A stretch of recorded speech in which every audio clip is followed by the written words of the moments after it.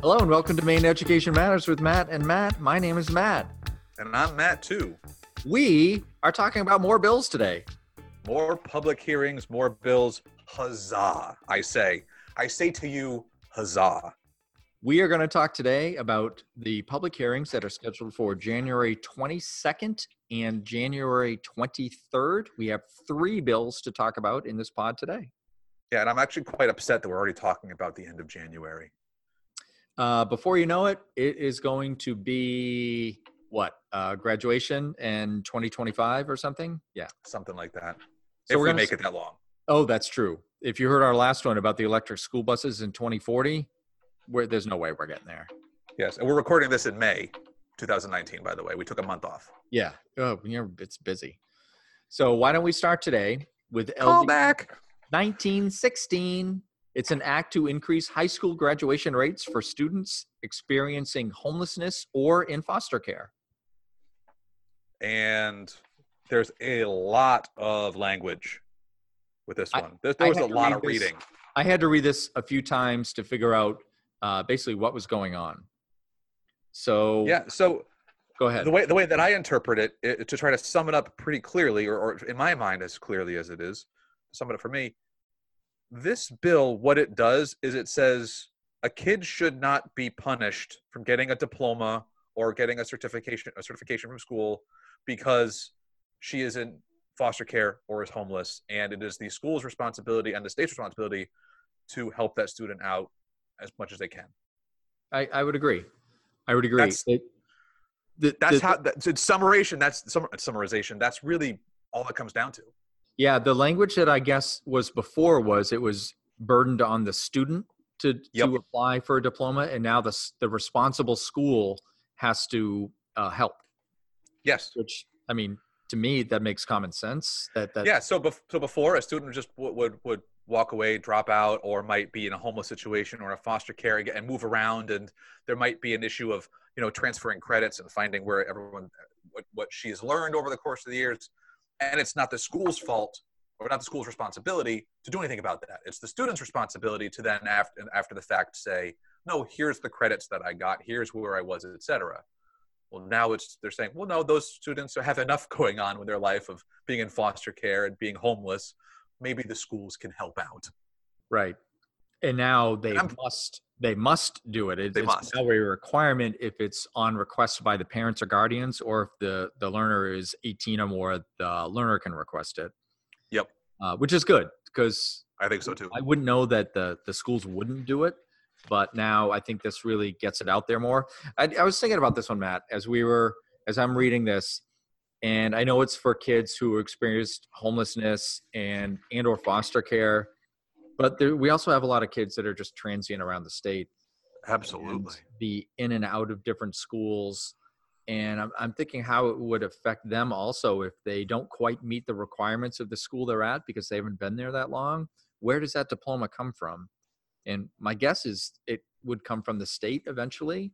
But we have more kids falling through the cracks than just homelessness and foster care. There's other kids too. So I'm wondering if homelessness is also a fluid thing.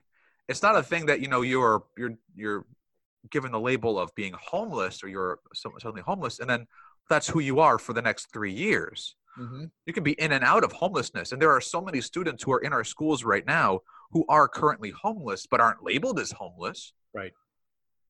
But they are.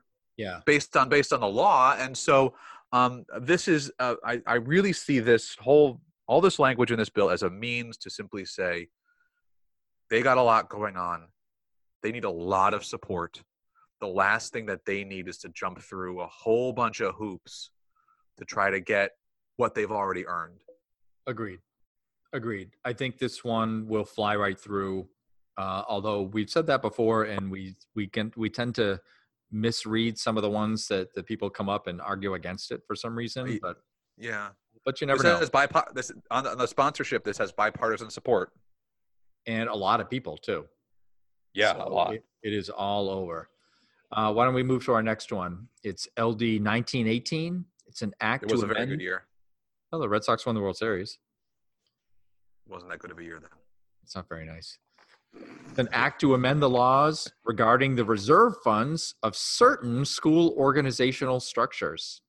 And to remind our listeners, our faithful 17 listeners, if there's one thing that Matt and I are incredibly strong at in our analysis and in our explanation of, it's anything and everything funding related. Oh, yeah. This is like, I know this like the back of my hand. So They're like this the one, pie maze of funding.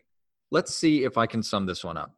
All right. This one allows the boards of SADs or RSUs or community school districts or CTEs to expend reserve funds by a vote of the board for emergencies when obtaining voter approval would be cost prohibitive or when expenditures are required by law.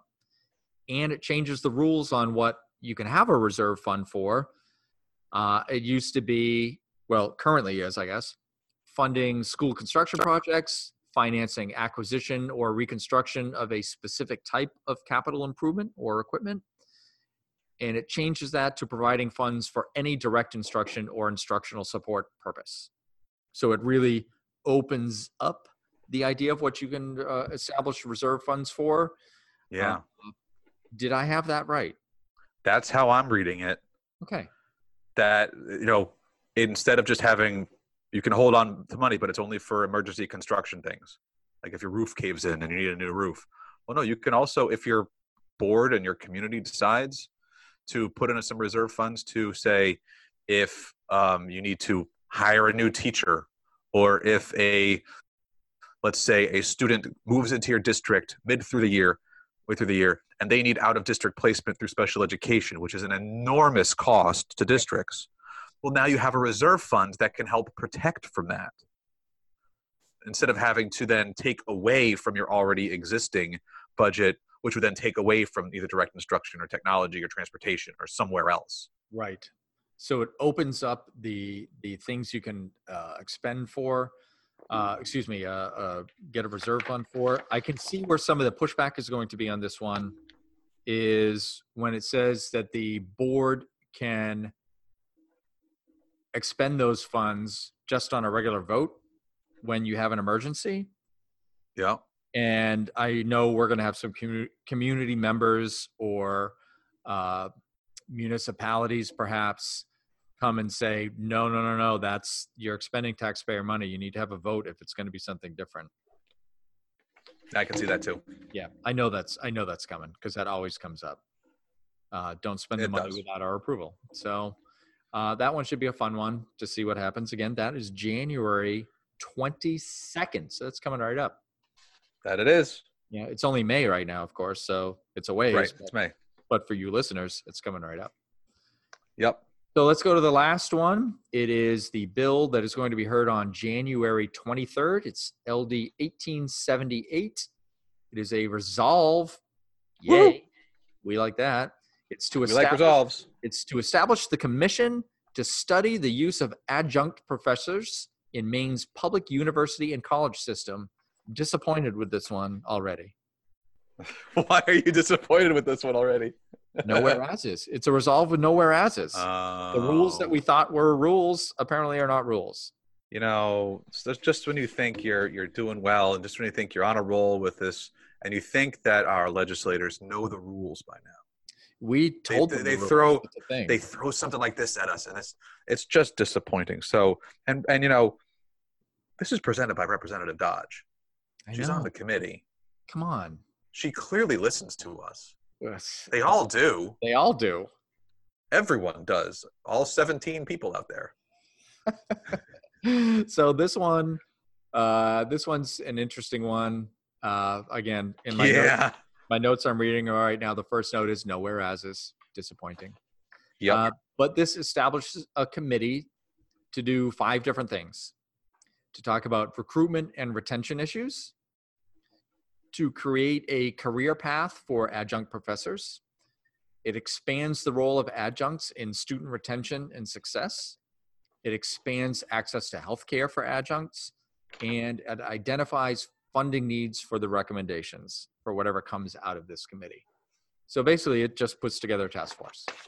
It puts together a task force to look at which we like.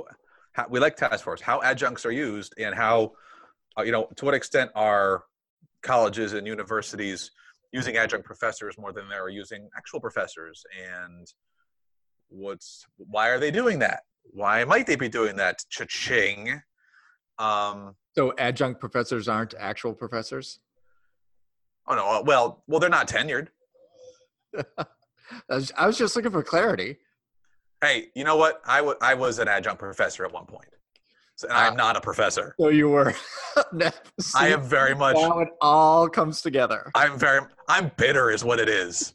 I am bitter that I was never a real professor. I was just an adjunct. Outstanding. No, I'm kidding. I'm just kidding, of course, for all of you out there. But we're going to get a whole bunch of complaining emails and tweets now, aren't we? I hope so. That means they're listening. So what they need to do, this committee needs to finish and report no later than November 4th of 2020. They got all the time in the world. It's the day after Election Day in the fall is when the requirement is. So is it an election year this year? I think so. I get confused sometimes. Okay. I wasn't really aware, not really paying attention, that kind of thing. So here's a question for you, since this is our last bill, so we're about to finish here. Yeah. November 4th is when they have to report back by. The election has already happened at that point, and they don't start another session until January with the new folks. But is anything going to happen in like November and December with this current end of legislative session, basically? Because how could it? Last year, nothing really happened in November and December except stuff behind the scenes. So yeah, well, especially given that depending on how the election goes, it could all be could be lame duck. There could be nothing that really happened. I don't know. Yeah. It could very well be that we get the report comes out and they present it, say, on mid-November, early November-ish, and then it just sits there. Are they saying maybe it's November 4th, so they have enough time to do it for one, which is appropriate, but then still report back to this current version of the Education Committee? That's got to be it, right? That's got to be it. Otherwise, you just say January. Like all these other ones that have come out from last session were all like you have to by January 15th or whatever, but it's the same they gave them session of committee members. So right, they gave them 6 weeks the last time to do something. Now they're like, or a few months, but now they're like, nope, you got to get it done. You have 11 months. Yep. Good luck. And I guess that finishes up for what we have right now for January 22nd and 23rd. So looking ahead, Matt, some upcoming ones, perhaps. There are some reports that are coming out to the committee. Yeah. For for the first time, right? Well, for the first time we've seen, at least. Exactly. All those task forces and the whereases from the resolves from the last session, well, they had to report to the Education Cultural Affairs Committee by January of 2020, which, as we're recording this, as we're releasing this, that's what I'm saying. It's January. Thank you. It's January in 2020. So they have to be providing the reports. And these reports are now out there for us to read, for us to see, which I haven't seen before, but maybe they were. But unless you're kind of in the know, you don't really know where they are. So what I would say to you, our faithful, intrepid 17 listeners out there, is make sure you are following us. Make sure you are online with us, either on Twitter at Maine Ed Matters, on Facebook, facebook.com/Maine Education Matters, on our website as well, maineducationmatters.weebly.com, because we are going to, whenever we find information like this, we are sharing it out to y'all. Yep. And it is out there, and we're going to look over those reports and give a summarization at some point, maybe, if you're lucky. Clearly, if they're lucky, yes. And the good news, talking to Matt, because he's the one lucky enough to getting to talk to me. Oh, so lucky.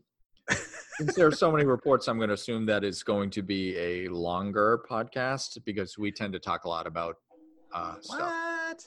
I know, that's crazy. That's crazy. So in the meantime, that one will be upcoming, and we will be back with reviews of these bills as they went through the committee and any previews of anything that is coming up. throughout this entire session. We will. And if you see us out in the wild, get a picture. We'll put it up on our website. Thank you. We'll talk next time. All right. Bye.